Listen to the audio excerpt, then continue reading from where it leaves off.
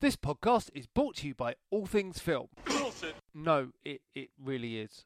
All Things Film, the web's premier collection of independent movie and TV related podcasts. For more, check out www.allthingsfilm.co.uk or search All Things Film on iTunes, Stitcher or TuneIn Radio. And now, on with the show.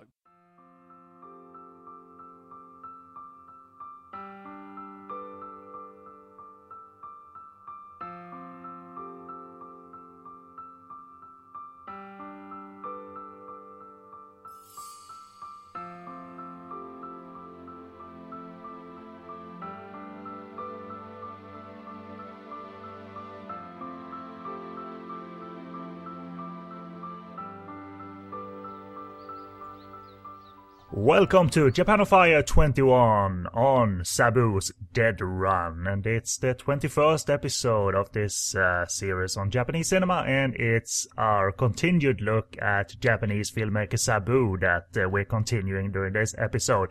And it's been a wild, quirky, runny, drivey journey so far, but things take a dark turn for Dead Run from 2005, and we'll tell you all about that in just a moment. And with me to discuss and review that movie, that dark movie, along with a few other movies, is V Cinema's Coffin John. Say hi, buddy. Hello, Kenneth, and hello, everyone else. And speaking of runny, yes, I have a runny nose, so... I didn't even think to connect that. That was not me, like, predicting that John is his allergies are gonna act up. It's like, I was going for literal runny, drivey, walky journey. I should have written walky journey as well. Yes, walky, very walky. Everything well over in this Cinema Land and Coffin John Land? Yes, very much so. Doing okay. Actually, to tell you the truth, I haven't worked very much on the website recently, but we still put up a lot of stuff. I guess we should go ahead and mention it now. In case people don't know, V Cinema is a website that covers Asian cinema. We're located at VCinema Show. That's SHOW.com. And I'm sort of the editor-in-chief, although I'm kind of more like the executive producer now. I'm just basically paying the bills. And the acting editor-in-chief is Dr. John Barra. He's been putting up a lot of reviews and articles from all the other writers at the site, and I hope to get back into it this year. It's just a schedule, my personal schedule is just really ridiculous right now. So, but the John Bear has been doing a great job for the last couple of years. A lot of good film reviews up there of both recent and classic Asian film, including when we started this series. He put up a review. I don't think he wrote it, but you guys had up a review for Sabu's, at the time of recording back then, latest movie, Miss Zombie. That was a review by Colleen. And we're hoping to get the Miss Zombie as well, because by now there are home video versions that are hopefully subtitled officially or unofficially. So, but we'll get to that. That is possibly a cheerier episode than Dead Run is. But we'll get to Dead Run in a short while. I'm just going to do the contact information on my behalf, and this is Japan on Fire on the Podcast on Fire network. Our website is podcastonfire.com. You'll find this show and other shows on various Asian cinema, Hong Kong, Taiwanese, and what have you. And we also do bonus episodes every now and again. If you want to reach us by email, you can do so. podcastonfire@googlemail.com. Questions and feedback is very welcome. We have a presence on Facebook. Our page that you can like is facebook.com/POF network. But if you want to interact with us and a variety of other members, you can do so in our discussion group. It's called Podcast on Fire Network, and you'll find us by searching that term in the Facebook search bar. Our Twitter handle is @podcastonfire, so you can reach us over there. I write about mainly Hong Kong movies, adult-oriented, category-free rated movies, a variety of genres from Hong Kong, but also ninja movies, those funny Godfrey Ho movies, and some Taiwanese movies of the 70s and 80s, very genre-oriented in terms of that. And I also video review at sleazykvideo.com, and my Twitter handle is @SoGoodReviews. And Japan on Fire is available on iTunes if you prefer to access your podcasts that way. And if you have the time, please leave a rating by clicking the little star thing.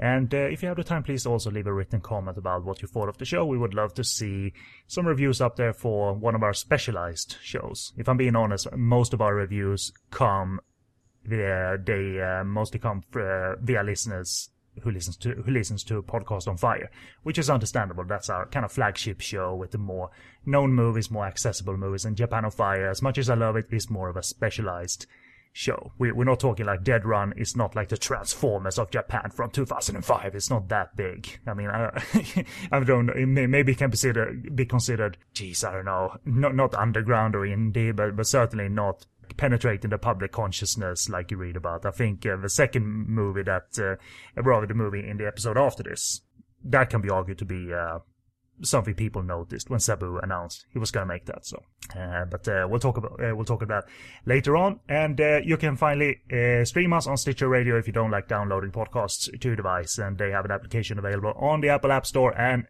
Google Play. So let's get into the rundown, because we have, as usual, some segments here. So I thought I'd let you know what's coming up in this episode. And they will have the sections, timestamps next to them in the show post. And those will actually turn up in, for instance, the Apple Podcast app. If you download the show and just tap the show art, that will reveal the show post text, including the timestamps. But I don't know exactly how that works in other smartphones podcast applications. So there's some guidance for you. So you can jump ahead to any section if you so desire. So first up, there will be a brief recap of Sabu's biography, because we haven't done this in a while. We will also offer up brief takes on the movies covered in prior episodes, and I will also squeeze in brief views on Unlucky Monkey and Drive, because I didn't have time to view those last episode. John did. But I wanted to catch up because they did sound intriguing. After that, me and John will quickly review Sabu's boy band comedies, Hard Luck Heroes and Hard Luck Hero and Hold Up Down, as well as a short movie he found time to do. And after that is done, we conclude the episode with the review of 2005's Dead Run. So again, just like in the second, or rather what became the second and third installment of the Sabu series, the episode on Blessing Bell, and I'm blanking on the other movie's name, but Monday and the Blessing Bell. We did that as one episode, split it into two.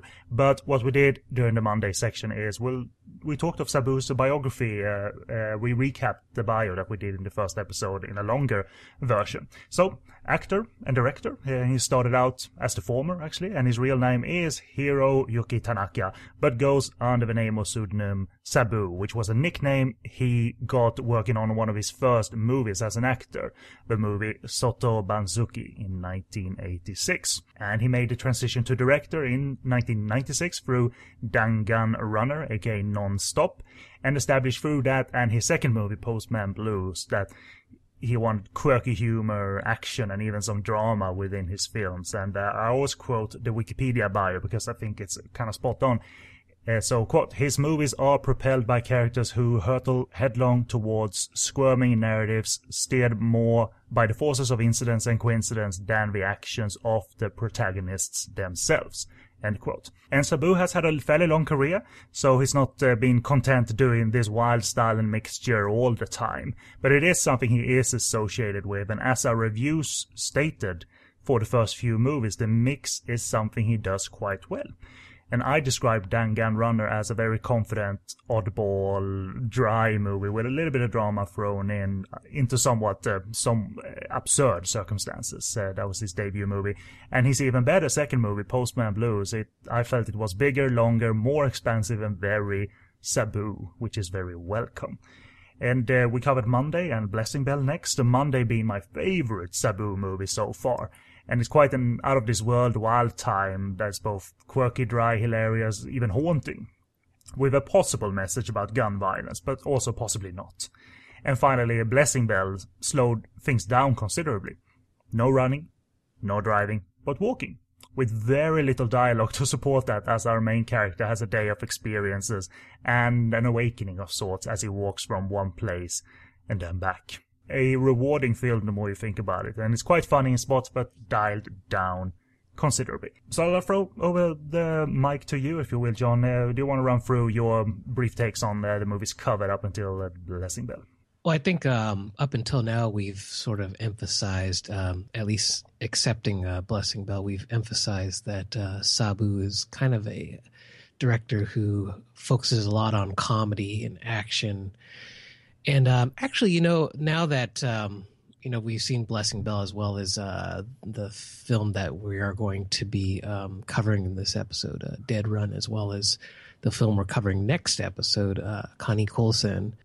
At this point, we kind of have to throw away that, Sabu is just an action director, just a comedy director, and kind of go with that his characters always experience some sort of like personal growth through their experiences. And, the action and the running is almost like the vessel for that. So, yeah. And, the more I thought of these films, or the more I reflected on these films when I was thinking about them last night when you sent over this outline, is kind of like, I think that's kind of what he's getting at, sort of, this kind of human growth, this human change, and what basically sparks it. And you can do that even when making comedies and making drama as well, whether in separate movies or within the same movie, which is something I am attracted to as a concept. Right, yeah. And that I think the fact that he can do that,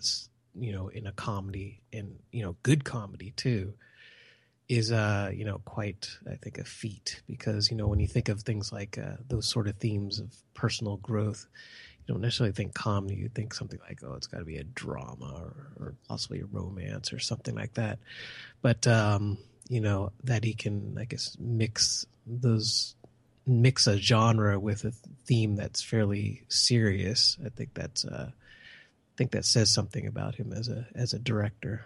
And he's been at it. I mean, it's in his third decade, not in total 30 years, but he's in his third decade as a working director now. I mean, so it's I think it's natural to evolve and have new ideas, because you're not the same. You're not a happy-go-lucky person like for 30 years straight. That means as a human, you go through various stages, and I'm sure as a creator, you go through various stages. That's not saying he's incredibly depressed, and that's why we got Dead Run. It's just a natural way of things. I think being around the movie industry and absorbing whatever kind of story that appeals to him. If he reads books, like he can read a funny book and he can read a depressing book the next day after, and maybe the depressing book is what sparks the filmmaking gene, if you will, again. I think there's also something that could be said about, the fact that genre and theme are not, are not necessarily mutually exclusive, but they're not the same either, because, I don't want to go into this like in whole, because it's going to sound like an English lecture or something like that, or a literature lecture or something like that. But, it's like, I think we get so used to depressing themes to be stuck in, depressing genres, or I should say maybe more like deadpan genres, like dramas or, something of the sort. But, that doesn't necessarily have to be the case, that you can mix things very well, but you have to do it very well. You have to be like a chemist, I guess, if you want to extend that metaphor of mixing things, you can't just haphazardly do it. So I think that, at least up to this point, up to the point that we're talking about, at least in this segment of the episode, I think Sabu, his work has been admirable, in achieving that mix. So what has been your favorite movie up to the movies that led up to Hard Luck Hero? What has been your favorite, whether we covered it as a main review on the show or not? I think Postman Blues has been, I think it's been the most successful up to this point. It's kind of got a little of everything, plus it could be considered commercial, but also is kind of odd enough to be, I think appealing to people who are more into cult type of film. So yeah, I would definitely say Postman Blues. Well, you summarized his work quite well up until The Blessing Bell. So let's move on a little bit to my views on movies that John spoke briefly about last episode that we watched and wanted to do quick reviews of. And those movies were Unlucky Monkey and Drive. For my opinions there. Unlucky Monkey was solid. I had no real complaints, and I was quite entertained, and it escalates the events quite well, as is usual with his movies at this time. It starts with a robbery, and then things escalate into usually fairly to even extremely absurd levels. But it is somber and darker in tone at times, and somewhat drawn out towards the end, but quite okay. I mean, it's very, very solid. But I went from Monday to that, and Monday still was a few notches better in my book, but by no means a waste or like Sabu repeating himself. Definitely not. It was very entertaining. And Drive adds a neat layer of familiarity again, and treading somewhat new ground at the same time, because obviously at this time he usually worked with one leading actor, and that is Shinichi Sutsumi, and his character who gets kidnapped essentially by a couple of robbers, and they ask him to act as their driver. He has a migraine problem too, and he has to deal with these gang of robbers, adding to the stress. And it's a journey again, this time by car. So they're not running, they're not walking, they're not on their bicycles or anything. So, but there is some like dark touches of humor, some unexpected ones. Touches and some wacky humor and some surreal scenes as well. I mean, one of my favorite scenes in Drive is Terajima, Sabu's often called upon bit actor or supporting actor in his movies. He's one of the robbers that decides that his career path is being a singer in a punk rock band instead. It's that scene where he gets on stage and just starts shouting at the audience, "You're worthless! You're worthless!" He's not even singing, and they love it. Like, the audience at that gig, they love it. And he thinks to himself, I'm doing this now instead. Sorry, guys. So the whole gang starts splitting up. So I thought that was quite amusing, and I always love Terajima, whatever he does in Sabu's movies. It's a somewhat more contemplative journey. I think you even spoke about that in terms of Drive. And it's also at the same time quite free for all, but not as screamy as a movie like Monday, which is just out of this world wild, as I said before. But it's at the same time not as quiet as Blessing Bell, so it's somewhat in the middle of Monday and Blessing Bell, but it still feels like a very Sabu-esque film from like this run of films during this time. It's hilarious and deadpan type of humor at points, and I liked it a bit better than Unlucky Monkey. It has some layers to it that makes it memorable, some personal dramatic layers, and a very solid movie, even if not my utmost favorite out of the bunch I'd watched at that point. So to repeat a little by the way of your impressions of Sabu, and to give listeners an idea who are jumping into the series right now, do you, John, think his exposure to Japanese and international audiences has been solid throughout the years, or is there still a sense that Sabu is undiscovered and unfairly so? Yeah, that's a good question. And I'm still trying to gauge that, how he's seen, at least in Japan. Obviously I live in the United States now, so it's kind of hard for me to canvass a bunch of people just outside my door or anything like that. But hey, Sabu, yay or nay? Yay! Yeah, good! Right, exactly. Thank you, neighbor. Have a good day. Exactly. I mean, he's certainly known enough to have a name, because at least if I gauge it from my wife, my wife's Japanese, and she's really into classic Japanese film. She has very little interest in modern film, so she doesn't know actors and directors. More contemporary actors and directors. But she had heard of Sabu, certainly. She was like, "Oh yeah, and I've heard of him, but I've never seen any of his films." And then I've gone on the internet and just kind of scoured movie websites, blogs, and message boards, and I think it seems like he has a pretty solid following of people who are, at least know his name and, know that, he did these comedy films and, he's a pretty good director, that kind of thing. They have an opinion about him.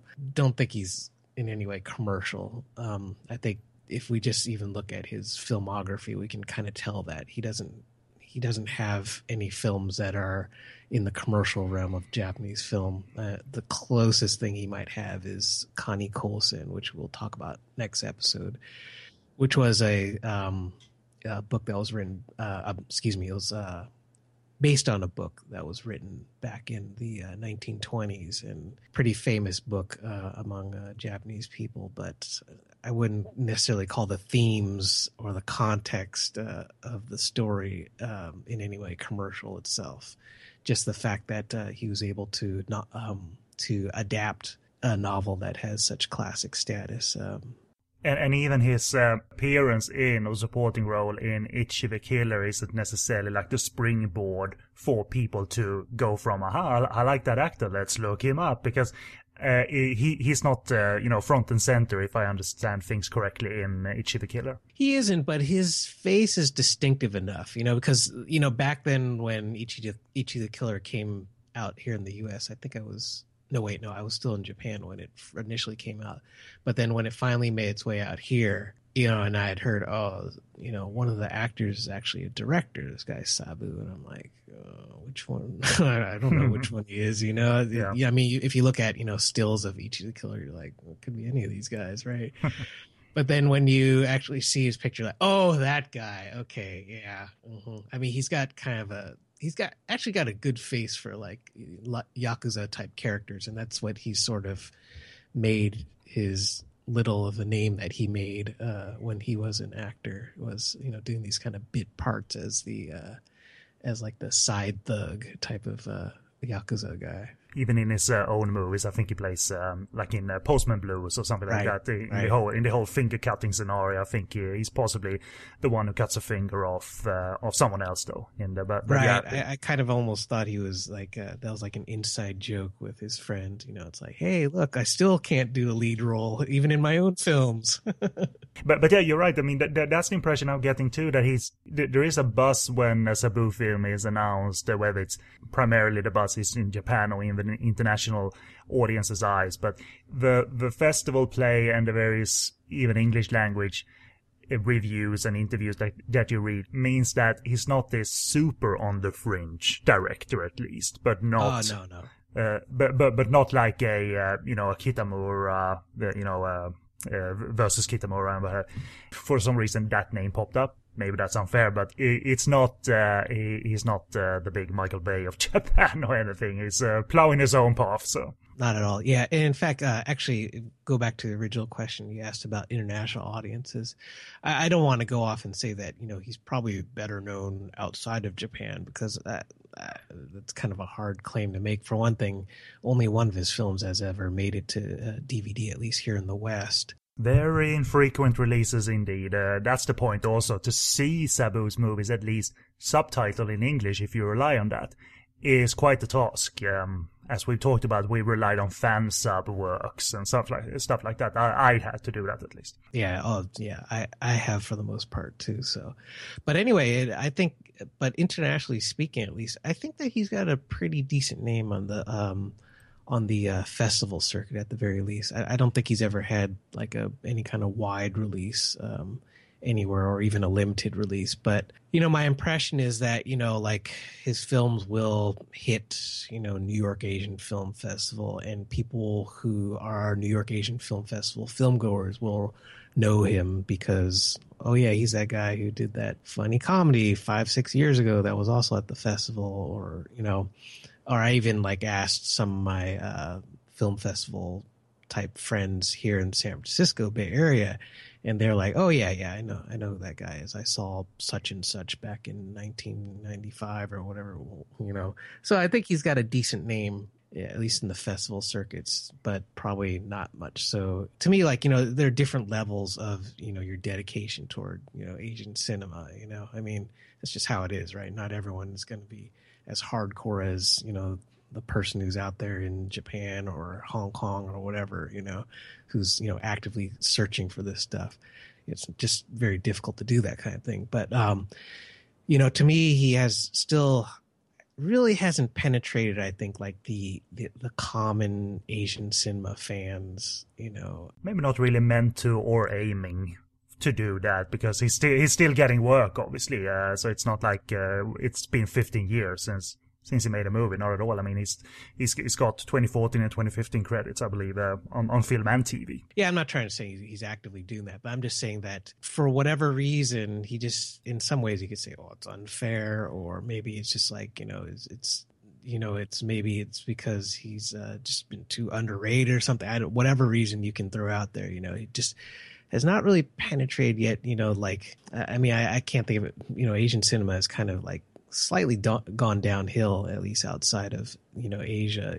I think recently, so it's kind of hard to like think of actors and directors now that I could compare it to. But like, if we think about when Asian cinema was really big, like let's say 7-8 years ago, it's like that would have been the prime time for him to finally get like his say, so to speak. And it just didn't happen for whatever reason. Maybe distributors thought that his films weren't, offbeat enough. that would be kind of a strange way to think of his films as not being offbeat enough. But he's just walking. That's too common of an idea. Yeah, right. What happened to the running? Yeah, exactly.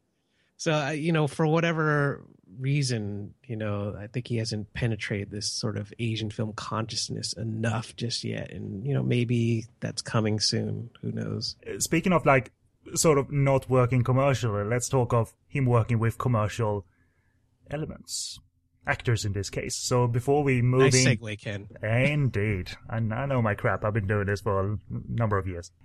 So before we may move on to the main movie to discuss, which is Dead Round, we've done the same in this episode in terms of we picked select movies out of Sabu's filmography to discuss in terms of the main review on the show, but we wanted to touch upon as many as possible despite in his filmography, and keep the series kind of short. So we skipped Hard Luck Hero from 2003 and Hold Up Down from 2005 for main discussion, but we are here to briefly talk of our views on them. So I'll throw it over to you, John. Why don't you start to give us by giving us a quick take on these two movies and maybe a plot rundown if you have it.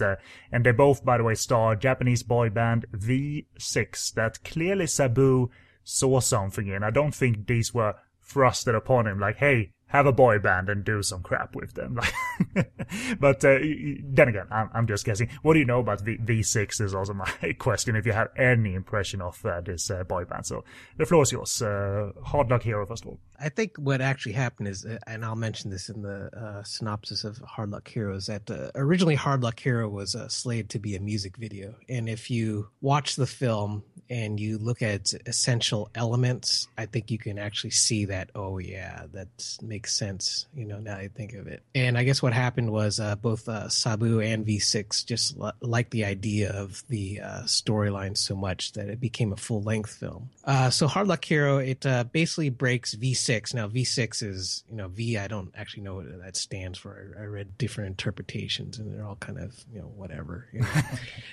But let me go into actually talking about V6. V6 is a boy band, or in Japan it's called an idol group. Of course, there's 6 guys.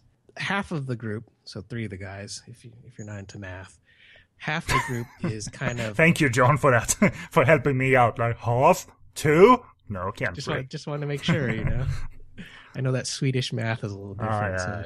Yeah.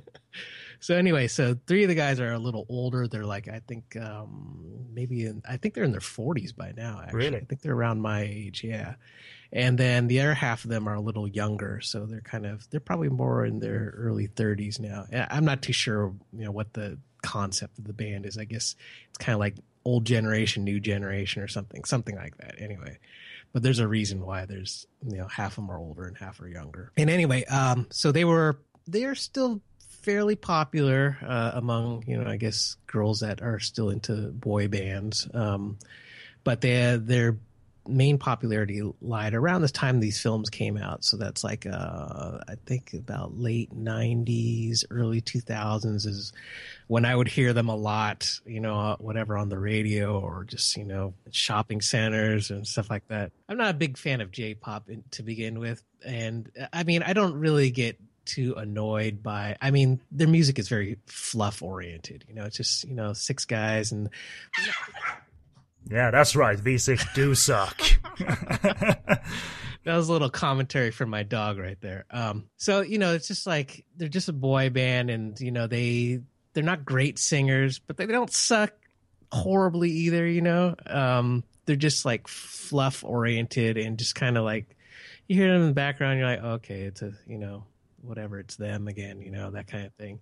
So it's not exactly enjoyable. It's not torturous either. It just sort of flies over your head. So yeah, they were popular around this time period, which kind of makes sense because, you know, why not do a music video and why not get a director who knows how to do, you know, action style comedy. You know, I guess it's a perfect matchup. And actually, I do remember both of these films being kind of advertised enough on TV, you know, to warrant at least Sabu getting a little attention, which is kind of nice. But back to the films. Let me try to summarize them, and you'll have to pardon my synopses as sounding a little bit on the commercial side, as if I'm writing like the promo or of some sort for these movies. But that's just how I write, so you know, deal with it, I guess.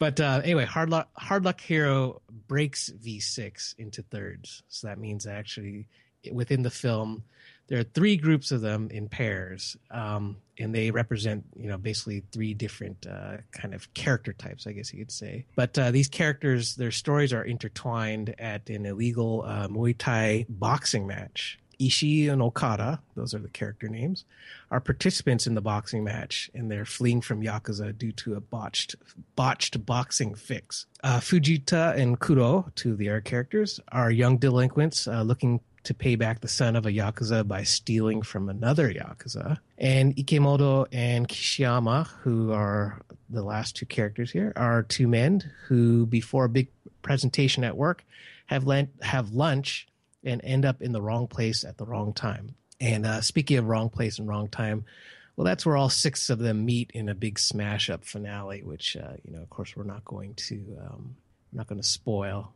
Yeah. Well, the floor is yours in terms of quickly reviewing it. So what did you think of Hard Luck Hero? I thought it was really fun. When we say boy band or idol group or whatever, we kind of disparage that, oh my God, it's going to be this vehicle for them to sing and dance and all this stuff. But they don't really do any of that in actually either of these films, to tell you the truth. I mean, their music is featured in each of the films, but it's, you know, again, it's something you can just fast forward or just turn off if you want. Well, it never stops to be a music video. That's also a point. Like that would have been excruciating. Like, but in any case, it's not an hour and a half music video. Which is that's right. Good thing. And you know, actually, I think the group actually kind of make themselves out to be pretty good comic actors. You know, their reactions are pretty suitable. They can do the physical part of things, because if you're going to be in one of these Sabu comedy films, you have to be able to do stunts and you have to be able to run, you know, certainly.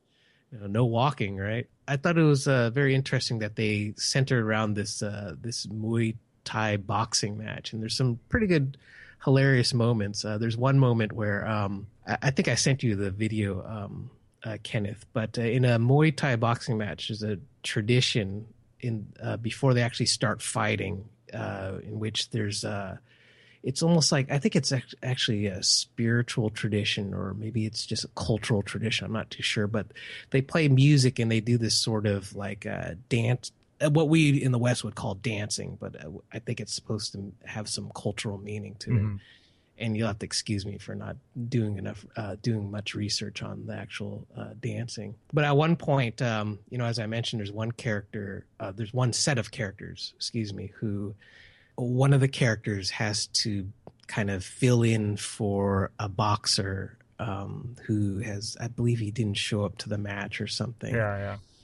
And, you know, this guy, he's not Thai, he's one of V6. So, you know, he's a Japanese guy, and he doesn't know how to box, you know, worth a damn, but he's small as well. Right. Yeah. He's really skinny. And, you know, Muay Thai boxers are actually kind of skinny too. Some of them, he obviously doesn't look Thai, but, you know, I guess you could sort of say passes for maybe half or 25%. But anyway, so his main instruction is to throw the match in the second round, which is kind of a part of a lot of the humor of the film. And I think if you haven't seen the film, you can already imagine sort of what happens. But they do reenact this moment, this cultural moment where, you know, before the match, you know, they start playing music and he's like, what am I supposed to do now? And the guy, his friend who actually sets him up to be the boxer, you know, in this match, says, just dance, and then he's kind of doing this sort of like, it looks like slow break dancing, and if you look at the actual, I mean, just do a a YouTube search of Muay Thai pre-match, ceremony or something like that. You can see it's completely different from, what's supposed to be, what he's supposed to do if he was a, real boxer. And actually, one of the Yakuza notices that, and he says, like, I've never seen this before. And then his Yakuza buddy says, this must be the new style.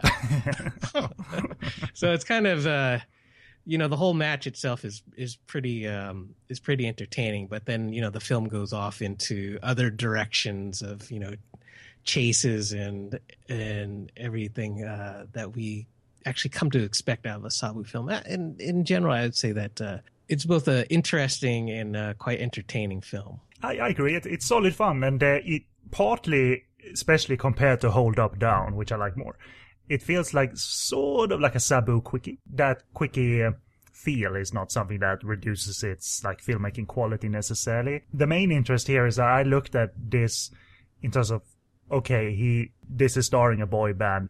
Who is controlling the movie? Is it the people behind the boy band, or is it Sabu? Clearly it's Sabu. So it's not a corporate product. They're there to fit his vision, or this vision, with some coaching possibly, because I don't know if this was one of their first main roles or their first main roles in movies. You alluded to off air that one of the members or one or two of the members have gone on to do movies as on their own or on his own. Right, and TV acting, yeah. It's and it's very entertaining, that whole set piece of the boxing match, that we see it over and over from different characters' views. It's not repetitive at all in like this, like bad way. It's very entertaining because there are layers revealed in terms of all the events that go on surrounding the botched fix. There is violence, and there is people that steal a briefcase and then run out, and then everybody eventually is on the road. Though, despite those repeated events, it's not at all boring to see the boxing match repeated. It's quite funny because the way it ends, like that botched attempt, is quite surprising initially and still fun to watch over and over again. But having said that, all that over and over again comment, it's only 78 minutes. You can't complain really about a movie that is wise enough. I thought it was the perfect length too. I mean, we mentioned that, it was set to be a music video, and they could have really just sort of like gone, crazy with the ideas, but, I thought there was this film, even though, there's a lot of action going on, it has a pretty remarkable amount of restraint as far as its length is concerned. Yeah, it's because sometimes directors are pushed to reach a certain level, whether you're talking Korea, where directors have said, are said to be forced to extend it to 2 hours 20. Like, well, really? I mean, we don't have any, just do it.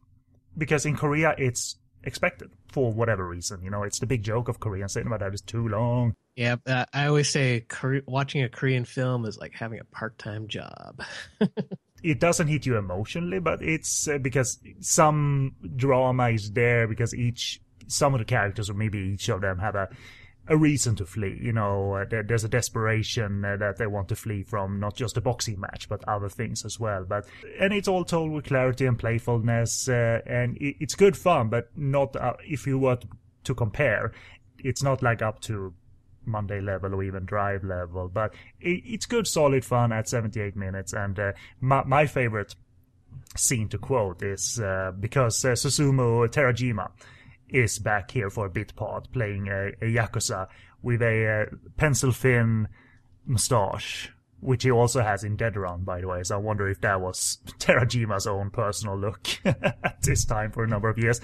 But I love that he is punching out anyone violently with one punch who doesn't clap like his Yakuza boss does, like clap and then boom.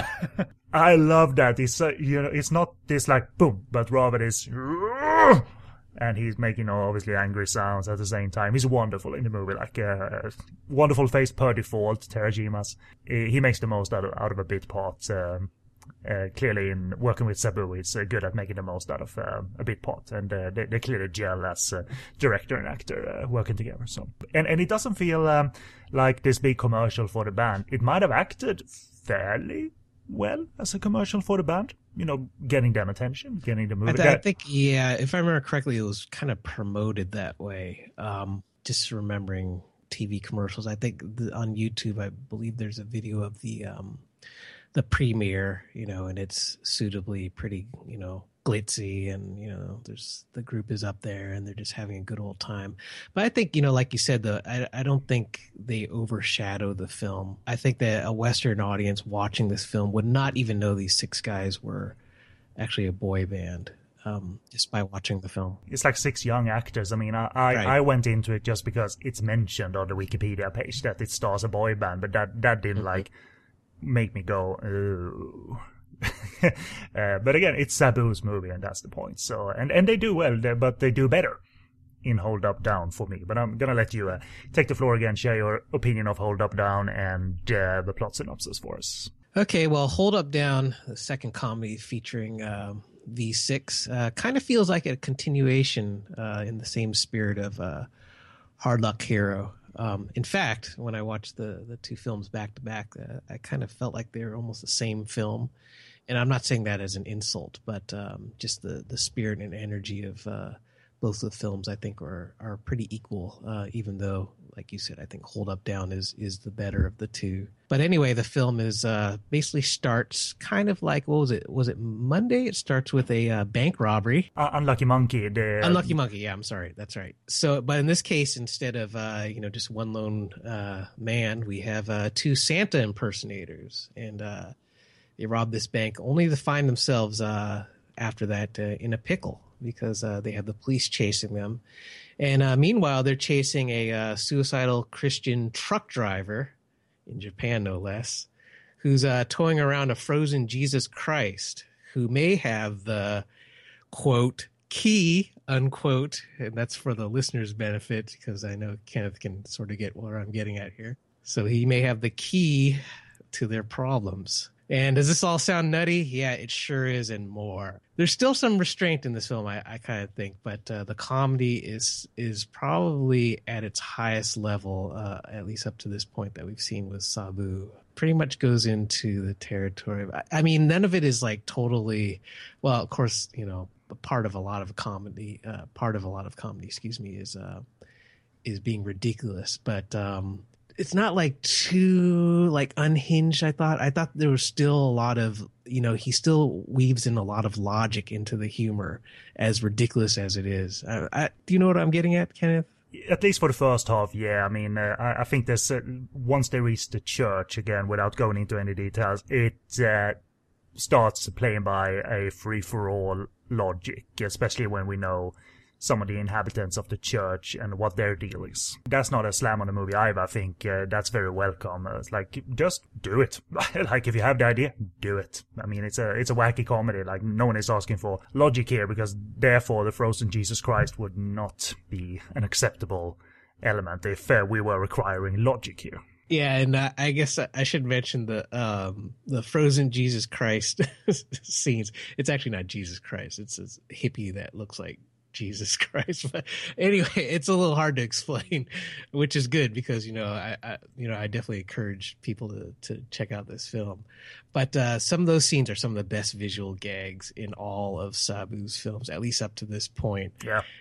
There's one scene actually where the visual effect was pretty jarring for me. Jarring in both like the wow, how did they do that, as well as the laugh out loud type of jarring, is that at one point there's one character's driving, I think it's a car with the hippie character. Yeah, the 2 police officers, I believe, or the inspectors or something. They hit another car, if I remember correctly. Maybe it was a truck, excuse me. I don't. The hippie character, he doesn't have his seatbelt on, apparently. He just flies out the front window, And I was thinking, like, how did they do that effect? I mean, it looked like... Because he flies. He doesn't, like, land in front of the car. He is about a kilometer or a mile away from the car. Phew, he shoots out like a rocket. Right. I guess it was one of those moments where you're like, was that CG or was that a practical effect? And I guess that's, to the credit of the Sabu and his visual effects people, because it's good enough where you don't really notice it, but then at the same time you're like, how did they do that? Did they actually use like a dummy or something? Like a weighed down dummy? But yeah, I thought it was a great effect that really cracked me up. And like I said, that character, the hippie character, has some of the best visual moments, even though he doesn't really act in many of the scenes because obviously, as I mentioned before, he's frozen. I assume this is a member of V6 as well.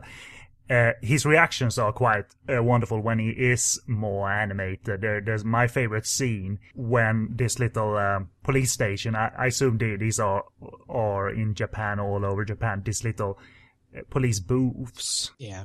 And the police have gathered up several crimes there, and they're trying to sort them out. Like, you were molested, you are a rapist. No, wait a minute, and then they switch them around. Right, you were raped and you were molested. You're the guy who keeps hitting people in the head with a aluminum bat. Then they talk about the robbery, the Santa robberies, and he knows about them. The hippie knows about it. And his reactions are quite broad, but they're wonderful because he goes, ooh, ooh, I know that. Then that's one of his last scenes in the flesh. I absolutely dug it. It's feels like a sharper movie even technically than Hard Luck Hero, even coming from V6. They are very, very good. They feel a lot more comfortable here in my eyes. And that whole like escalation of a botched robbery is a wonderful springboard for very silly humor. Even cops are pretty dumb, and even the robbers are pretty dumb. And then the whole like combination of these six go into these absurd territories that I'm not going to quote because that's the surprise of the movie, and it can become pretty tricky to like connect because that guy is frozen, these guys, and then there's kung fu in the church. Hello? Where are you going? Like, you can't really. You just have to sit down with it because it is quite a wild time and so much fun and quite accessible too. It's not specialized quirky comedy for like a festival audience only. It's quite general audience friendly, I would say. Yeah. Not too long either. It's not 78 minutes, but it's just quite a swift movie that takes some darker turns towards the end, but I'm mainly saying that it injects like a genre element that you associate with darkness. It's not like it turns dramatically dark. Yeah, it's all fun throughout, and I guess what we need to mention is that pimped out truck or semi or however you call these things that feature prominently in the film that looks like a big like pinball machine on wheels. Yeah, right. That is a pimp job on a truck that is quite amazing, and it's a reference. It's called something in Japan because there's a Wikipedia article on this particular truck. So, in short, do you remember that name? What they refer this truck? Right. What you're referring to is the Dekotora, which is a kind of it's a blend of two words. I already forgot that word in English, but anyway, it's the blend of two words. It's decorate and truck. Right. So, okay. There you go. These giant trucks that basically these truck drivers decorate kind of like to make their own, and they became popularized actually in film. There's a series in Japanese film from the 70s called Toraku Yaro, or I think it's translated as like Trucking Rascals or something like that, but it's very, very popular comedy series. It's a very 70s thing, like the Trucking Rascals on the road again. Exactly. It sounds like Smoking the Bandit or something like that. Well, it was a popular comedy series with famous genre actor Bunta Sugawara. It's kind of like a road type of film, but also with a lot of wacky comedy in it. And he drives around this truck that's not decorated as extremely as the one that we saw in the film. I guess that's what popularized. Jeez, I can't say that word today.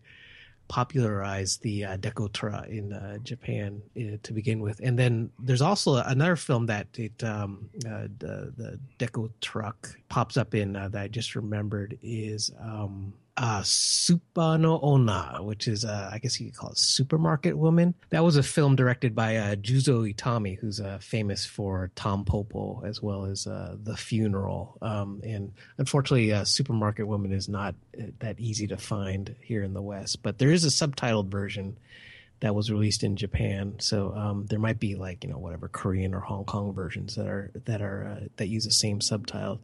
But there's a scene also in there with this big deco truck, which is also used to great comic effect. These must be more for show rather than they're not used for actual transport in daily life. No, they're right? used for actual transport. They are? Wow. Yeah.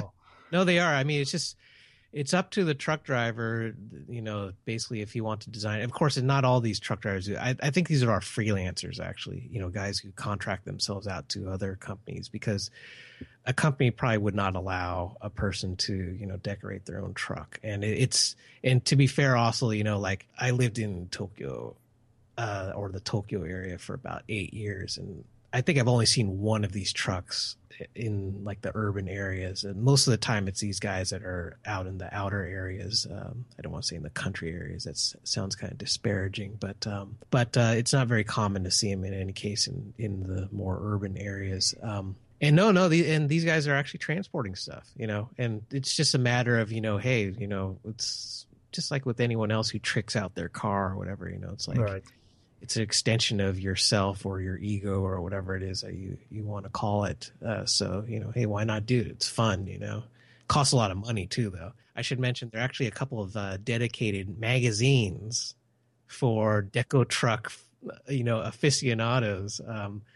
So it's quite an interesting sort of like subculture, I guess you could say. And it becomes a transport device, if you will, for the movie, and you notice it, of course. It's almost its own character, but it's not just a little bit pimped out. It's a big old alive thing that the production probably borrowed. They didn't like pimp their own truck just because they had some boy band money or whatever. Actually, one more note I had about these deco trucks is that back in the PlayStation 1 era, and I know that a lot of your listeners probably already know that I'm a big video game fan. Back in the PlayStation 1 era, anyway, there was actually a deco truck racing game, which you could design your own trucks, and trick them out however you wanted to, and then race them. Of course, this wasn't a multiplayer game; it was just a single player game, so you had to race against the computer AI. But just the fact that you can have a game like that, who would ever think of that? A deco truck racing game. Only in Japan, I guess you could say, And maybe only released in Japan when all was said and done. Oh, yeah, right. But that's another story for a gaming history podcast. Yeah, right. But we're not quite done here, because there is a minor movie to talk of still in this quick take section, and that is the 2003 short movie. See what I did there? Minor, short. And it's called A1012K. And want to tell us a little bit about that, and you know ever so slightly more than me, because I didn't know anything about the origins of this short movie, that it had some commercial promotional purpose. Yeah, A1012K is actually the name of the model of a cell phone that came out back then. It was 2003. It was a flip phone, and if I remember correctly, it was produced by Kyocera, who has some presence in the cell phone markets outside of Japan. But in any case, they wanted, of course, to, position their phone as, the future or the greatest phone ever. And, if you actually see it in the promotional video that Sabu directed, it looks pretty quaint by modern terms, to say the least. But yeah, it was a promotional video. It's how long was it? About like 10 minutes long? 15, actually. 15, 16 minutes. 15, minutes. Okay. Excuse me. So I assume this is something that would play at, for example, like a trade show. I never saw any edited version for TV, but, I didn't necessarily watch TV 24 hours a day when I was in Japan.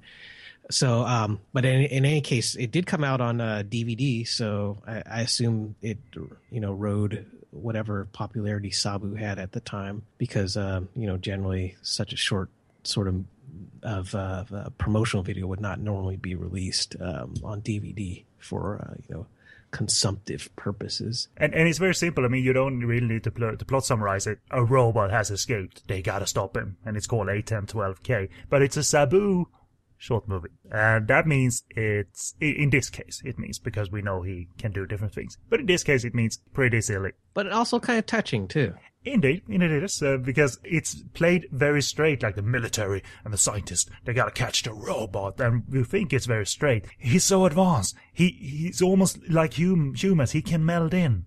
Or melt in, like, and no one will notice that they're walking alongside a robot. They totally would notice, because this is just a guy who's got a bit of silver on him and a funny little hat that says what he's called.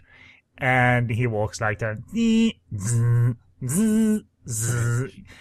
I love that contrast. I think many movies have done that, where they have straight men that are engaged in this incredibly silly scenario of trying to catch the robot with all his amazing arsenal at his disposal, like the carrot gun. Well, he's dressed up, I should mention that to give a little context. You probably caught it within the film, but he's dressed up basically like a greengrocer, I guess we'd call him, or a produce grocer. So I guess that was part of their idea of designing this robot that could blend in with society, because he's basically dressed up like a grocer, and he has these weapons that are based on vegetables. Yeah. But the fun thing is, up until, like, let's say the 14-minute mark, again it's 16 or 15, I thought it was great silly fun, no grander scheme, but, and I won't go into any details, because if you find it, experience it for yourself, it actually has dimensions. And it's also a promotional tool per definition, but they let Sabu make his short movie and made sure to have the phone visible in some shots. And I think the corporate sections of the production team, the ones that wanted this to be a promotional tool, I hope they were satisfied. But it is rather sweet and touching when it's all said and done, and very funny. It's very Sabu, and it's definitely something that, much like the V6 films that are kind of like his thing rather than someone else's thing, which is kind of nice. Very, very much so, because it could have been like, who are you going to call? Well, I've got my phone. What is it called? It's called A1012K. It's a good phone. It could have been so transparent, but it isn't. So I'm glad that they let him do his little thing, and because he didn't set out to make the brand look bad or anything. Who knows? I mean, it's obviously not widely on the market today because it's not a modern smartphone. But in 2003, it apparently was. So who knows what kind of life it had? Well, since I have some knowledge of cell phones, Kyocera makes some of the worst phones, so it probably didn't have much of a life. Right on, let's move on to the actual main review, and things are going to get darker and a bit more difficult to discuss, at least for me. This was a tough cookie to untangle a little bit, but the movie that we are going to talk of extensively here, if you will, is Dead Run from 2005, and the plot is a bit problematic here. It's from the Twitch review of the film, and I found it hard to summarize it more like in one of those back on the back of the DVD box way, in a world where one man must stand up and he goes to church, and that's that. But so I'll summarize it as best I can based on their review here. So pardon me if it sounds a bit fragmented, and I hope you get the idea. We won't summarize the entire movie, obviously, but here we go. Ultimately, it is a dark, pessimistic tale of one character falling hard. So the review that I will quote really covers some plot beats, but not all in a regular plot summary way. So to quote the review, Shuji's childhood, and Shuji is played by actor Yuya Chigoshi. Shuji's childhood home is part of a seaside village until developers create a new community by using landfill.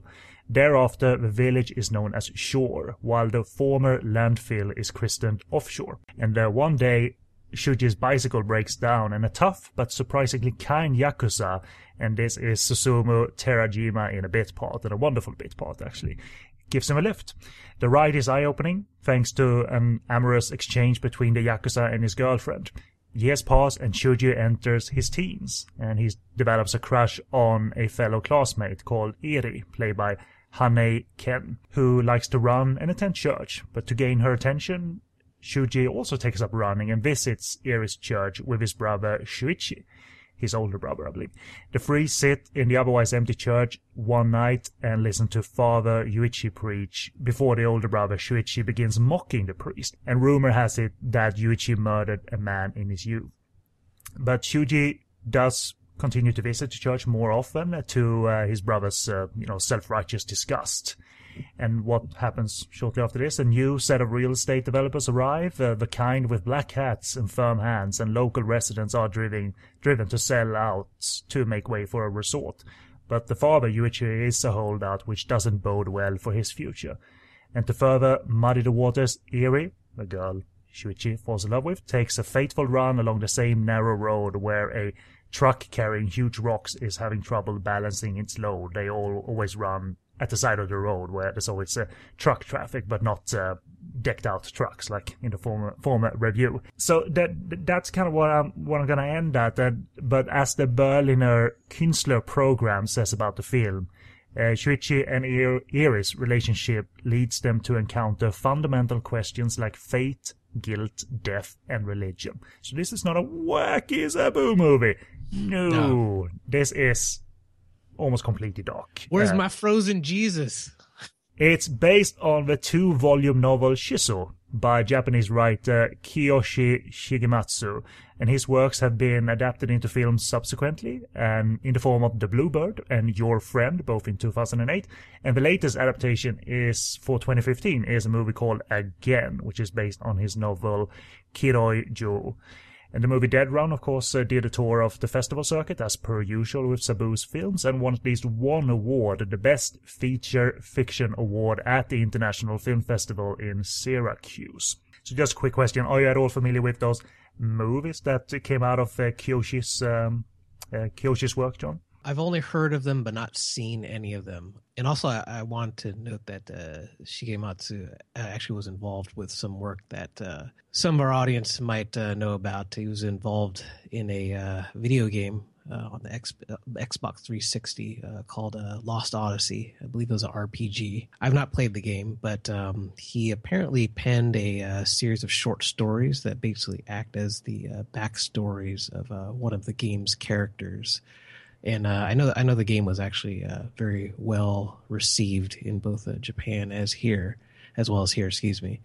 So I assume that these short stories were pretty well read. It seems like I don't know much about this author, but it seems like he is fairly well known. He works in different mediums, as novels, short stories, as we mentioned, video games, TV, movies. He's even done stage plays, apparently, as far as what I read. So sounds like he's got a solid ground that he's standing on. And one of the works, Shiso, as we said, which is the basis for Dead Run, you can find it quite cheap on Amazon in the US, but my search only resulted in a Japanese language pressing of the 2 volumes. So I'm not sure it was ever translated into English, Shiso in particular. But that's the kind of minor background. My quick note on the film. So again, get ready for a Sabu you're not going to have fun with for 2 hours. It's his longest film too. This is gloom and pessimism, low-key dramatics, but a compelling dark tale that's obviously a downward spiral kind of dark tale for our main character. Again, we won't spoil the entire movie, but Sabu does rise to the challenge of making this affecting, and this is a fine departure from his comedy roots. So that's my brief opinion for now. What did you think, in short, of Dead Run, John? I'm still kind of trying to make a decision on it because I watched it about a week ago, and I think there are some really interesting elements of the story. I feel like there's something missing that kind of binds these elements together. One of the problems I think with the film is its running length. It's a bit long, and whereas we said with the a lot of his comedy films, they just kind of play and you kind of forget about the time. And even Blessing Bell, I think just had a nice pace, and it just didn't feel like it was all that long, really. But this film, I was kind of watching the clock every once in a while and thinking like, okay, where's this going? Can I like move on, do something else, or should I wait for something to happen? Should I pause the film here so I can, take care of the dog, or should I just wait and have her suffer a little bit? So I guess that was part of it. Another part of it, I think, is that Some of the elements of the film are very interesting, but I think they are sometimes at times kind of betrayed by some elements I thought were a little like obvious. And maybe this didn't necessarily jump out to you when you watch the film, but you notice that there are two sets of brothers, right? There's was it Shuichi and Shuji, Yuichi and Yuji, and it's like the names of the two brothers are so similar. It's just a matter of, in Japanese, technically just changing one character, for each of the sets of names, right? Again, Yuichi, Yuji, Shuichi, Shuji. Okay, well, these guys are supposed to be like the same people, basically, right? I mean, Shuichi is Yuichi, It's pretty easy to pick up on connections because it's often told to us as well. And there's also the fact that each set of brothers could be seen as dualities of each other. The good one and the bad one. The father and the murderer, and then with the younger set, you have the good son and the bad son. So those elements sort of sometimes really kind of, I don't want to say annoyed me. It's kind of too strong of a term, but they stood out so much that that's like all I could think about. Like just trying to trace these lineages and trying to figure out what that means in the entire story, whereas you should be really concentrating on the story and not trying to concentrate so much on this is the good one, this is the bad one, and what does it all mean? I mean, that's something that you should think about a little later on, after you finish the film, really. Sure, and I totally get that and understand that. It didn't strike me as such, but and I'm not making excuses for Sabu when I'm saying this, but maybe being somewhat new to drama, maybe this was his safety net, I believe, or maybe this was his idea to make it. Maybe it didn't occur that it was overly clear.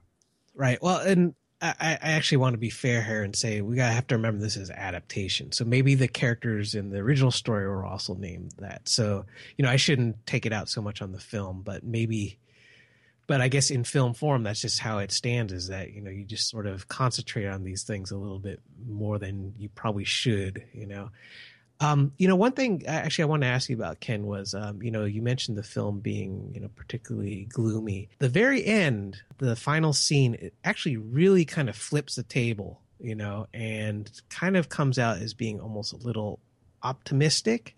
Sure. And I was wondering how you felt about that sudden shift, did it work for you, or? I never felt it was sudden. I mean, I wasn't like demanding the movie to be thoroughly dark all through. I mean, some dark things happen to some characters, and I didn't mind it. It wasn't like this whole thank God relief finally, but I felt it was part of, for me, the affecting story of a number of characters. Some who make it, some who don't, and these made it. And I didn't ponder it too much, to be honest. And now that you ask me, I had no real problems with it. I didn't feel it was, I'm not saying you feel this way, but I didn't feel it was like a betrayal of prior mood or anything. I just thought like, hey, why not? That was nice. Yeah, I don't want to say it's a betrayal, but I thought it really stood out as being particularly literary. There are two other moments I can point out that were sort of like more on the literary side. There's one moment where one of the brothers the good brother realizes that his brother is the one who has committed arson, and he starts howling like a dog. That was the only moment I never understood. That came out of nowhere. So I mean, I saw that as being a very much a literary device. He's basically he's howling for the loss of his brother. Kind of like he's expressing his misery or his sadness toward the situation. There are other dogs in the neighborhood that are howling at the same time. So I just wanted to briefly bring it back to how, because I went in with zero expectations, which is good for once that you don't know anything. So you notice already that the feel is different. We have a fairly picturesque, like coastal or small town, and these quiet, still shots of houses and silence in general and vistas, and it's very minimal, and there's a soothing piano score every now and again, but it starts to ask fairly heavy questions, which will it's present in the film, a sort of heavier questions, and certainly Christianity is there. But, I remained interested throughout the way it developed. And for instance, there's an earlier scene where the younger brother, the good brother, asks about mortality. And some adults dodge questions, and some in his surroundings tell it like it is, which sets up a family dynamic that still doesn't guarantee that family will make it. The whole setting seems like totally infected, and that's why this is a very pessimistic film. There's not a whole lot of characters that come out of these 2 hours intact. For me, it was fairly effective commanding time where after we've witnessed this character fall down hard. I won't say who it is, though, necessarily, even though we hinted at it. But I also wanted to ask you one thing. Voiceover is something I don't normally view favorably. There are examples where voiceover is so critical and so well done. Goodfellas is an example of that. Here is a curious use of voiceover where we don't know who it is necessarily that's talking to us, and it seems like that character is talking to someone else, one of the brothers. Well, yeah, we find out at the very end. That's why I asked you about the ending, but just go ahead with the rest of your question. Sorry. Yeah, I was wondering how you felt that worked as a device in this film, that choice in voiceover structure. This is another example of a literary device being used in a filmic sense, and whether it's successful or not is kind of up to you as a viewer, as to how you follow the narrative and how you actually end up understanding how the narration,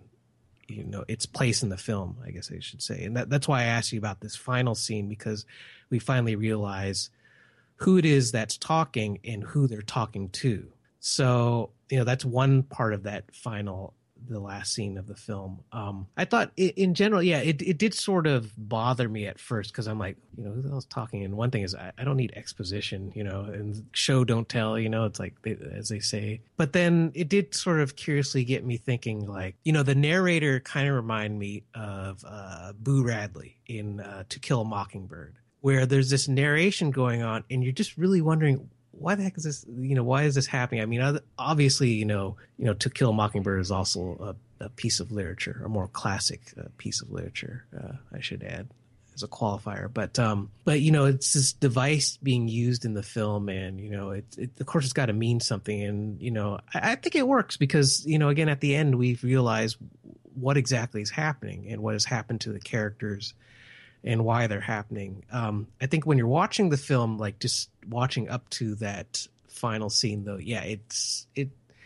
questionable how it works, but then it does sort of tie itself up. It does, and it wasn't what made the movie for me necessarily. Thank you that it had voiceover, but it was an interesting device, partly, and so I didn't find it distasteful in that exposition dump kind of way, but it made me curious and maybe confused. But 2 hours later, I found it. But I don't know how varied my notes will be of it, and I think I was involved in the story and was interested in where it was going, because it's not following a set template that we all know, because it's not this movie that's made according to the 1A template that we see every day. So there is this interest of how the brothers both approach the issue of Christianity initially. One is a bit more open to it because there's the girl, but also open to it a little bit more as a human being, while the older brother, is completely going on misconception that he'd heard. What is it he said? One of the more funnier dialogues in the movie. We can't go in there. What if they make us drink chicken blood? He just jumps to that immediately, the older brother, because that's what they do, right? It's the sign of him being judgmental, and that obviously extends to him just knowing that guy murdered someone. Oh boy, he murdered so many, and his entire family, and even confronts him in a later scene, like, tell me how you did it, man. Because he's almost fascinated by, wow, I'm standing in front of a murderer. I'm totally standing in front of a murderer. Tell me how he did it. Did he bleed a lot? And then we find out that it isn't him. But rather, I don't think this qualifies as a spoiler, but rather it's his brother that committed these murders, and not the actual priest. So, I followed that with interest, but also not knowing exactly if it was going to be fully dark or even like a coming of age tale or even touching at points. And we know now that it's fully dark, and it kept me interested. It is a long film, yeah, I agree, but it kept me interested to watch how the structure would be laid down, because not a whole lot is revealed even 30 minutes in, but I wasn't frustrated about that at all personally, and just went with it, and thought it was affecting in a very, very, very dark manner, which is a hard sell, I think, to many audience viewers, I think, because there is this, you can fail so hard if you're making a gloomy, pessimistic tale. It can just be relentless without any point, of course. For me, it like that ventured over into that I was affected by it, and that these fates played out this way. Did it stay with me for a long while after the viewing? That I don't think it did, actually. It's not the greatest drama I've ever experienced, but knowing Sabu and how this emotionally played out for me, I was glad to be a little bit moved by a Sabu movie, and his minimal style that is also used in other movies, like just a still frame and looking at people, usually for quirky humor purposes.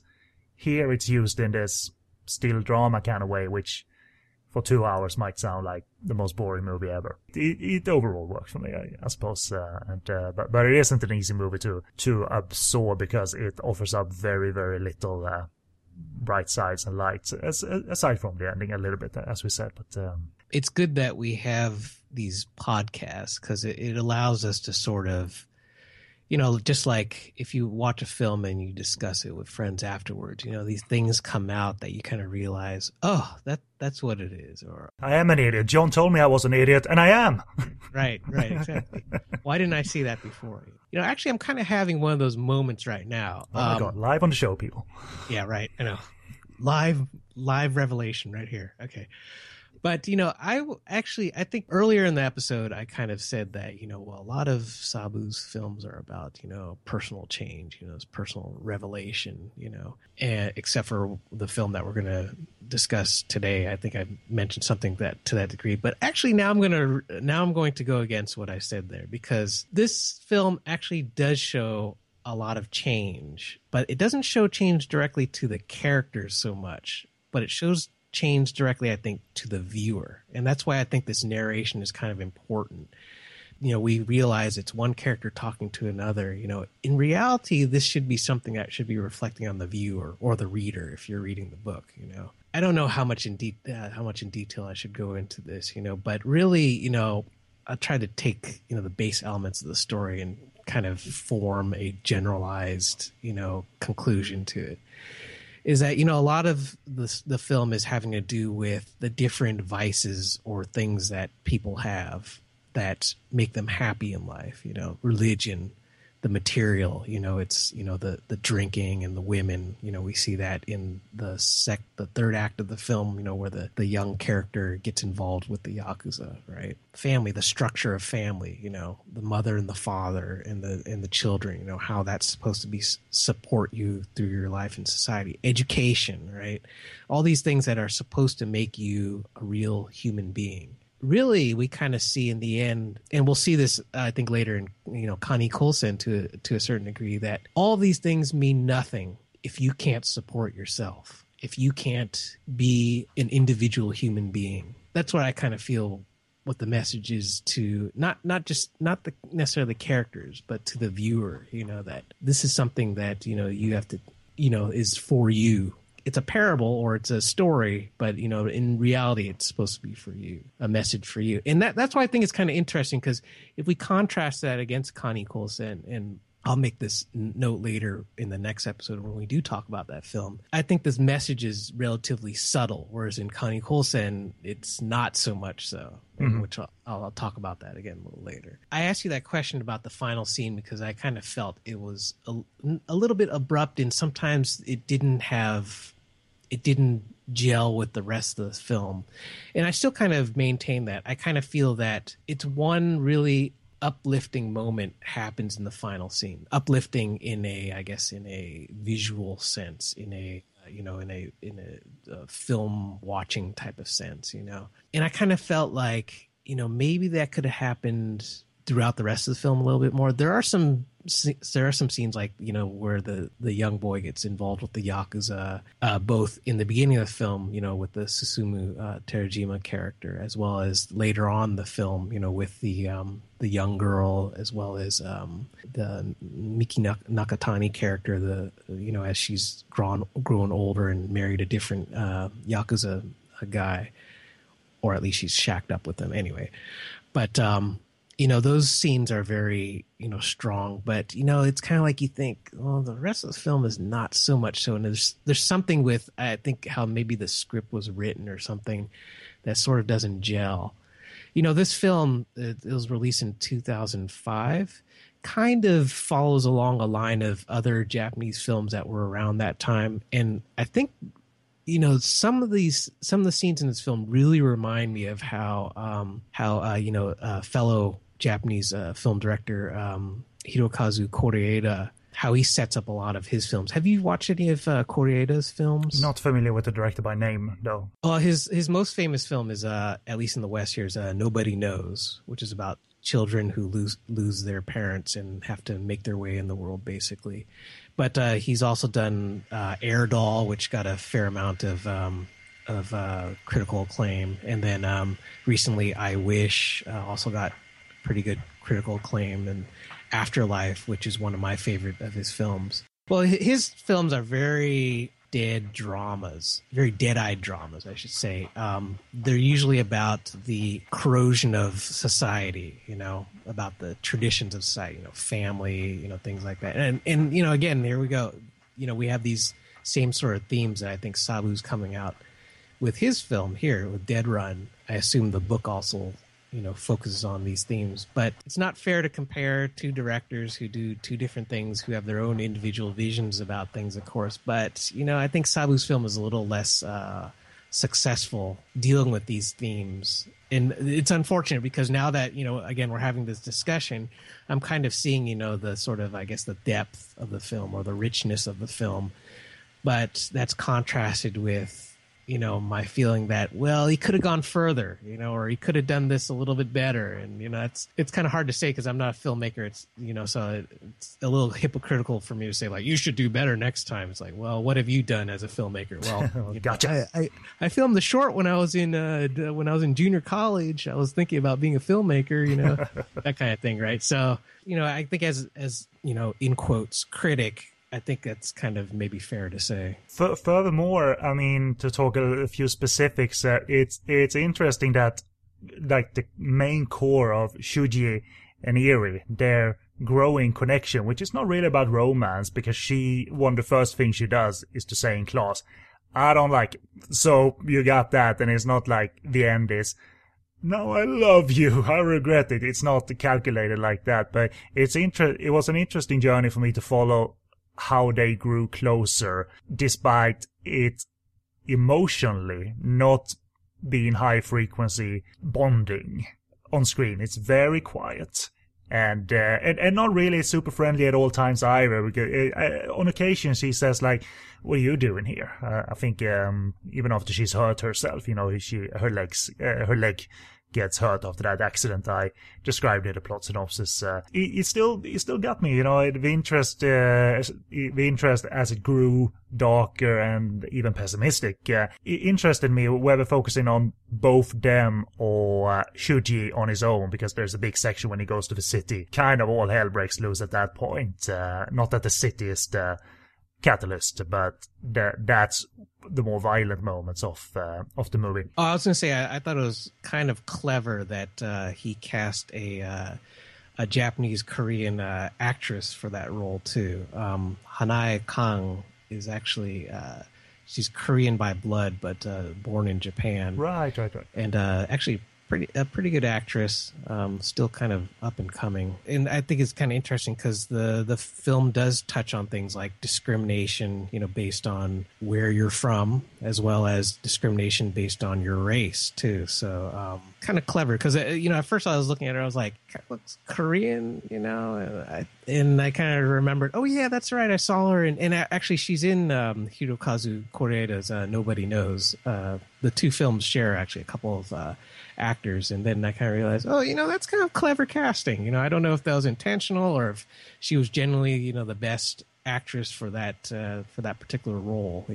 And furthermore, some specifics, some specific moments that has to do with, I mentioned that there's some kind of infection going on here that in particular derails or disrupts this family that Shuichi is part of. I mean, it's kind of a non-family when all is said and done. The older brother gets caught cheating early in the movie. He's a model student, seemingly, and the family is overjoyed, and then it turns out that he's very much not, and quickly goes insane, really. And there's a chilling moment when Shuichi knows that at night his older brother has been going out, possibly setting other houses on fire, and the older brother pulls a knife on his brother. He doesn't hold it against his neck or anything, but he just pulls it out and holds it close to his body, and I thought it was a really effective little beat, a very cold act, and maybe something you can never, there's no going back after having made that decision. But it's not a psychotic shouting madman act, because Sabu isn't making cinema that way here, where because it's all very quiet, even someone falling into, descending into madness, which is the case a little bit for the older brother, and also, and here's something I shouldn't discuss because I'm not really good at discussing it, but I'll give you as basic of a take on it as I can without sounding totally daft. But there is the element of Christianity here, and Shuichi finding solace in the Bible. I don't think the movie is preachy.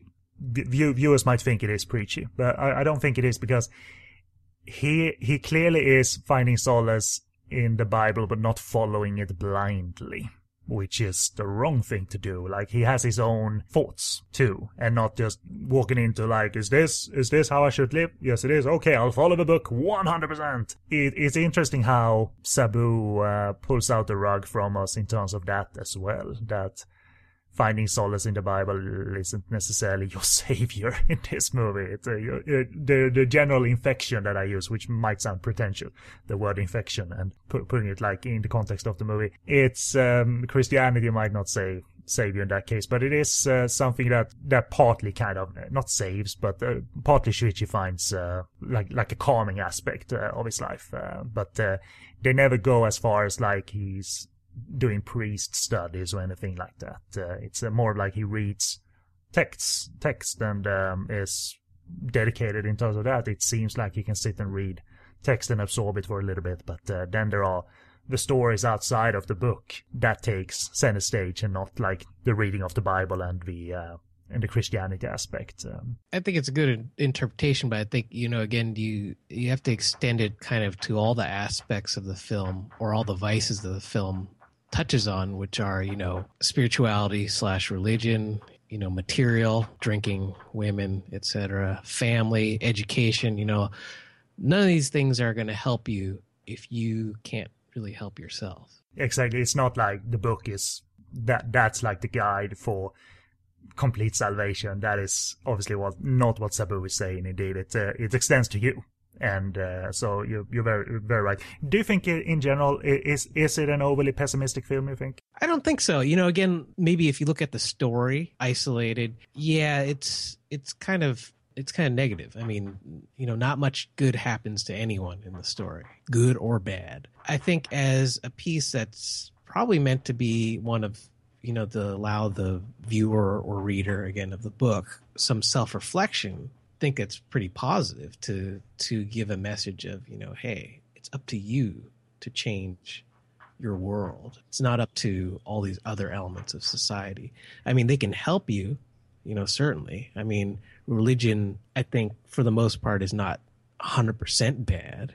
Of course not. Of course Maybe not. An atheist or something like that, But that's, again, your own personal view on things, right? Alcohol isn't 100% bad. Chasing women isn't 100% bad. It's how you, yourself handle those kinds of things. And if you can't handle them, then, you should find a way of, living life in a way that, that's that's successful, and that that you feel is successful is probably the better way to say it. And again, I think that comes out a lot in Connie Coulson in more obvious manners, rather than the more subtler ones of this film, or less subtle, depending on, I guess, how you watch the film. Is Sabu's transition into drama a welcome one? Do you think, having seen what you saw before, seeing this Dead Run, that there is a natural evolving nature to him as a creator that can and should involve drama? I think so. I think it'll always depend on the project, of course, and how it's written. Nobody wants to be, especially artists, do not want to be pigeonholed. I mean, if it makes them money, I guess that's fine. But everyone wants to have some variety in what they do. Otherwise, you're doing the same thing over and over again. It's just going to be boring, right? And that's why, let me do a very relevant comparison, because you said that so well. That's why I probably do differently themed podcasts, because I will probably find it boring to just talk about Hong Kong cinema all day. And this is a show that I find so refreshing to do, because it brings me new things and varies up matters to keep it very basic. So back to the director, of course, you can have these sort of eclectic pieces of work, but ultimately it's kind of up to the audience to figure out whether it works or not. And I think this works. It's not as maybe as strong as his other films in that they don't necessarily have or this film doesn't necessarily have features, like I said, that kind of bind certain elements of his story together. But I think it shows, a lot of promise, especially the case that, this was a novel, an adaptation of a work that already existed. And, that's kind of hard to do, in my opinion, because, you want to respect the work, but you also want to do your own thing, too. And I'm sure there was some compromise here and there, but I think ultimately this is maybe not, I wouldn't call this a great film, but it's a pretty solid film. What do you think of Terajima's bit part that actually sets off, that actually has a meaning in the whole scheme of things? I think it's the first encounter of meeting a kind Yakuza. And again, I think this is one of those things I kind of grated on me a little bit, just like I said with the naming of the two sets of brothers, where they call him Demon Ken, it's kind of like evoking this sort of, heaven and hell, type of thing. And the character itself, I liked. And I was actually a little, I don't know if this is a spoiler, so you might want to edit this if you want, I'm not too sure. But, when he actually dies, it's kind of like, he's like, I was hoping he's going to be a regular character throughout the entire film. Well, I don't think it is a spoiler, because that is like within the first 10 minutes. But I was actually kind of disappointed, because I thought he looked so good, and I like the fact that he comes out there like this big Yakuza guy, because Terajima always kind of looks threatening. I'm sure he's a nice guy, but he always kind of looks like he's up to, he's in Yakuza mode. And they don't necessarily come out there like, happy sunshine, everything's great. But he helps the kid, because his chain has dislodged from the bike or whatever. And he's like, you're not going to get anywhere. Get in the truck. And he doesn't even say yes or no. And he just picks up his bike and puts him in the truck. You're in the truck now. But he's not abusive against him. He's fairly kind. Right. And alternately, as far as a real jerk off character is concerned, you could look at the later Yakuza figure, whose name is Arata, if I remember correctly, and that was played by Ren Osugi, who's actually a less domineering sort of presence, but nonetheless is the real demon. That's if I remember correctly, that he was in at least Postman Blues, playing the Yakuza hitman who had cancer in Postman Blues. That's a big presence, all right. You believe those events that he put the characters around him through. Like that was danger. I don't have any other notes. I mean, would I recommend it? If you're interested in Sabu, of course, and you followed him up until that point, give it a shot. It is a long film, it is a dark film, and it's certainly a change of pace quite distinctly. But if you're interested in like an evolving journey, this is part of that evolving journey. And if you like the movie afterwards or not, or if you think it has a valid place in Sabu's filmography in terms of his journey, that's entirely up to you. I'm not going to sit here and say that it is, but I thought it was quite good and affecting and challenging even, and this side of Sabu, even though we might not see it again, really, in terms of this like intense level of darkness. That's it, I suppose. As for availability, though, this is available on Japanese DVD and is coming to Blu-ray in Japan later this year. These editions, the DVD edition, have no English subtitles, but Blu-ray is listed the same, no English subtitles. It got a Hong Kong DVD release that presumably took the Japanese anamorphic transfer and put it on DVD, and that had English subtitles, but that Hong Kong release is listed as out of stock. So for the review, I had to track down a fan-subbed version of the Japanese DVD that presumably took the DVD translation from Hong Kong and synced it to the Japanese DVD. So it's not a given, as we talked of, that companies will put English subtitles on DVDs and Blu-rays released in Japan. Sometimes it seems like it depends on the company. And so it's no surprise, but it's also kind of a shame because you'd want to...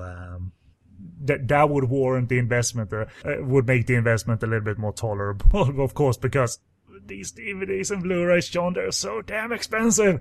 And I'm not a tight, cheap guy, but $50 for a DVD, subtitled or not, it really needs to be really special.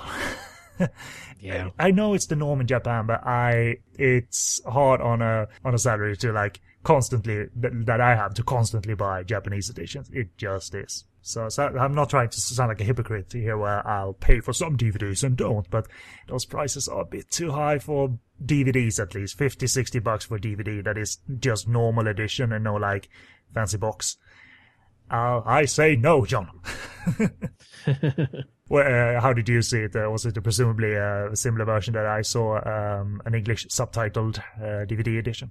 Yeah, probably the exact same version. And the translation, I have to say, was kind of spotty at points, but got through it. Yeah, you have the advantage of knowing quite a lot of Japanese, but you're still relying on you're reliant on subtitles, I assume, to get the whole picture. Yeah, I put subtitles on everything. I put closed caption, on regular TV. You know, I'm just so used to seeing something, you know, while I'm watching TV nowadays. It's almost like the norm for me now, regardless of the language. Anyway, that is it. It might have been a long episode, but only one movie for main discussion, even though we talked a bunch of movies briefly. But next time, which is actually next week for you listeners, but the same day for us, we're continuing our Sabu run with the review of his 2009 novel adaptation, Kanikosen. There's a fair amount to say about this quite famous literary work, and the reason we're keeping it to one movie in this episode is me and John can talk, for better or worse, depending on the listener you are. And I, as a producer, am focusing right now on delivering shorter episodes, at least below 2 hours, on this network. And it includes taking a look at the outline, the participants, including myself, and then determining if a split of episodes is better. And this is exactly what we're doing, despite recording on the same day or night in my case. So it guarantees you all listeners 2 weeks of Japan on Fire in a row. So John and me will continue talking, but we will see you will hear from us rather next time. So this has been Japan on Fire for now on the Podcast on Fire network, and we are on podcastonfire.com. Our email, podcastonfire@googlemail.com. Our Facebook page, facebook.com/PUF network, and find a discussion group to join in on the discussion and updates by typing Podcast on Fire Network in the Facebook search bar.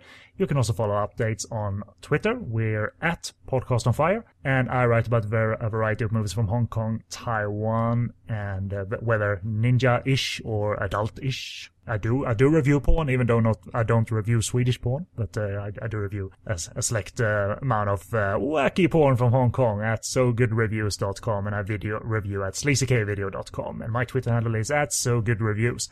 And Japan on Fire is available on iTunes. Rate and subscribe, and leave a comment if you have the time. We would very much love to hear from you.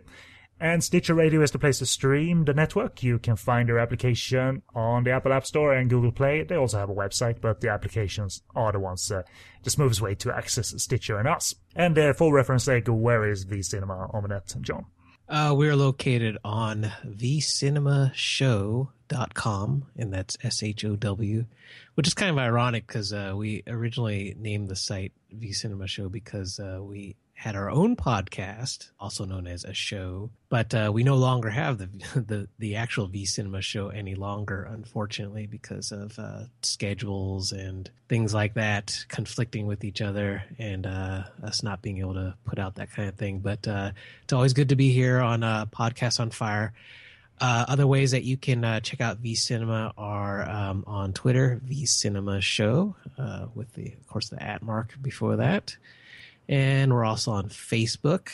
And I think that's it, basically. That's good. We are done for this episode of Japan on Fire. We will see you next week for episode 22 with more Sabu discussion then. So for now, I've been Kenny B, and with me was Coffin John. So say bye-bye. Adios!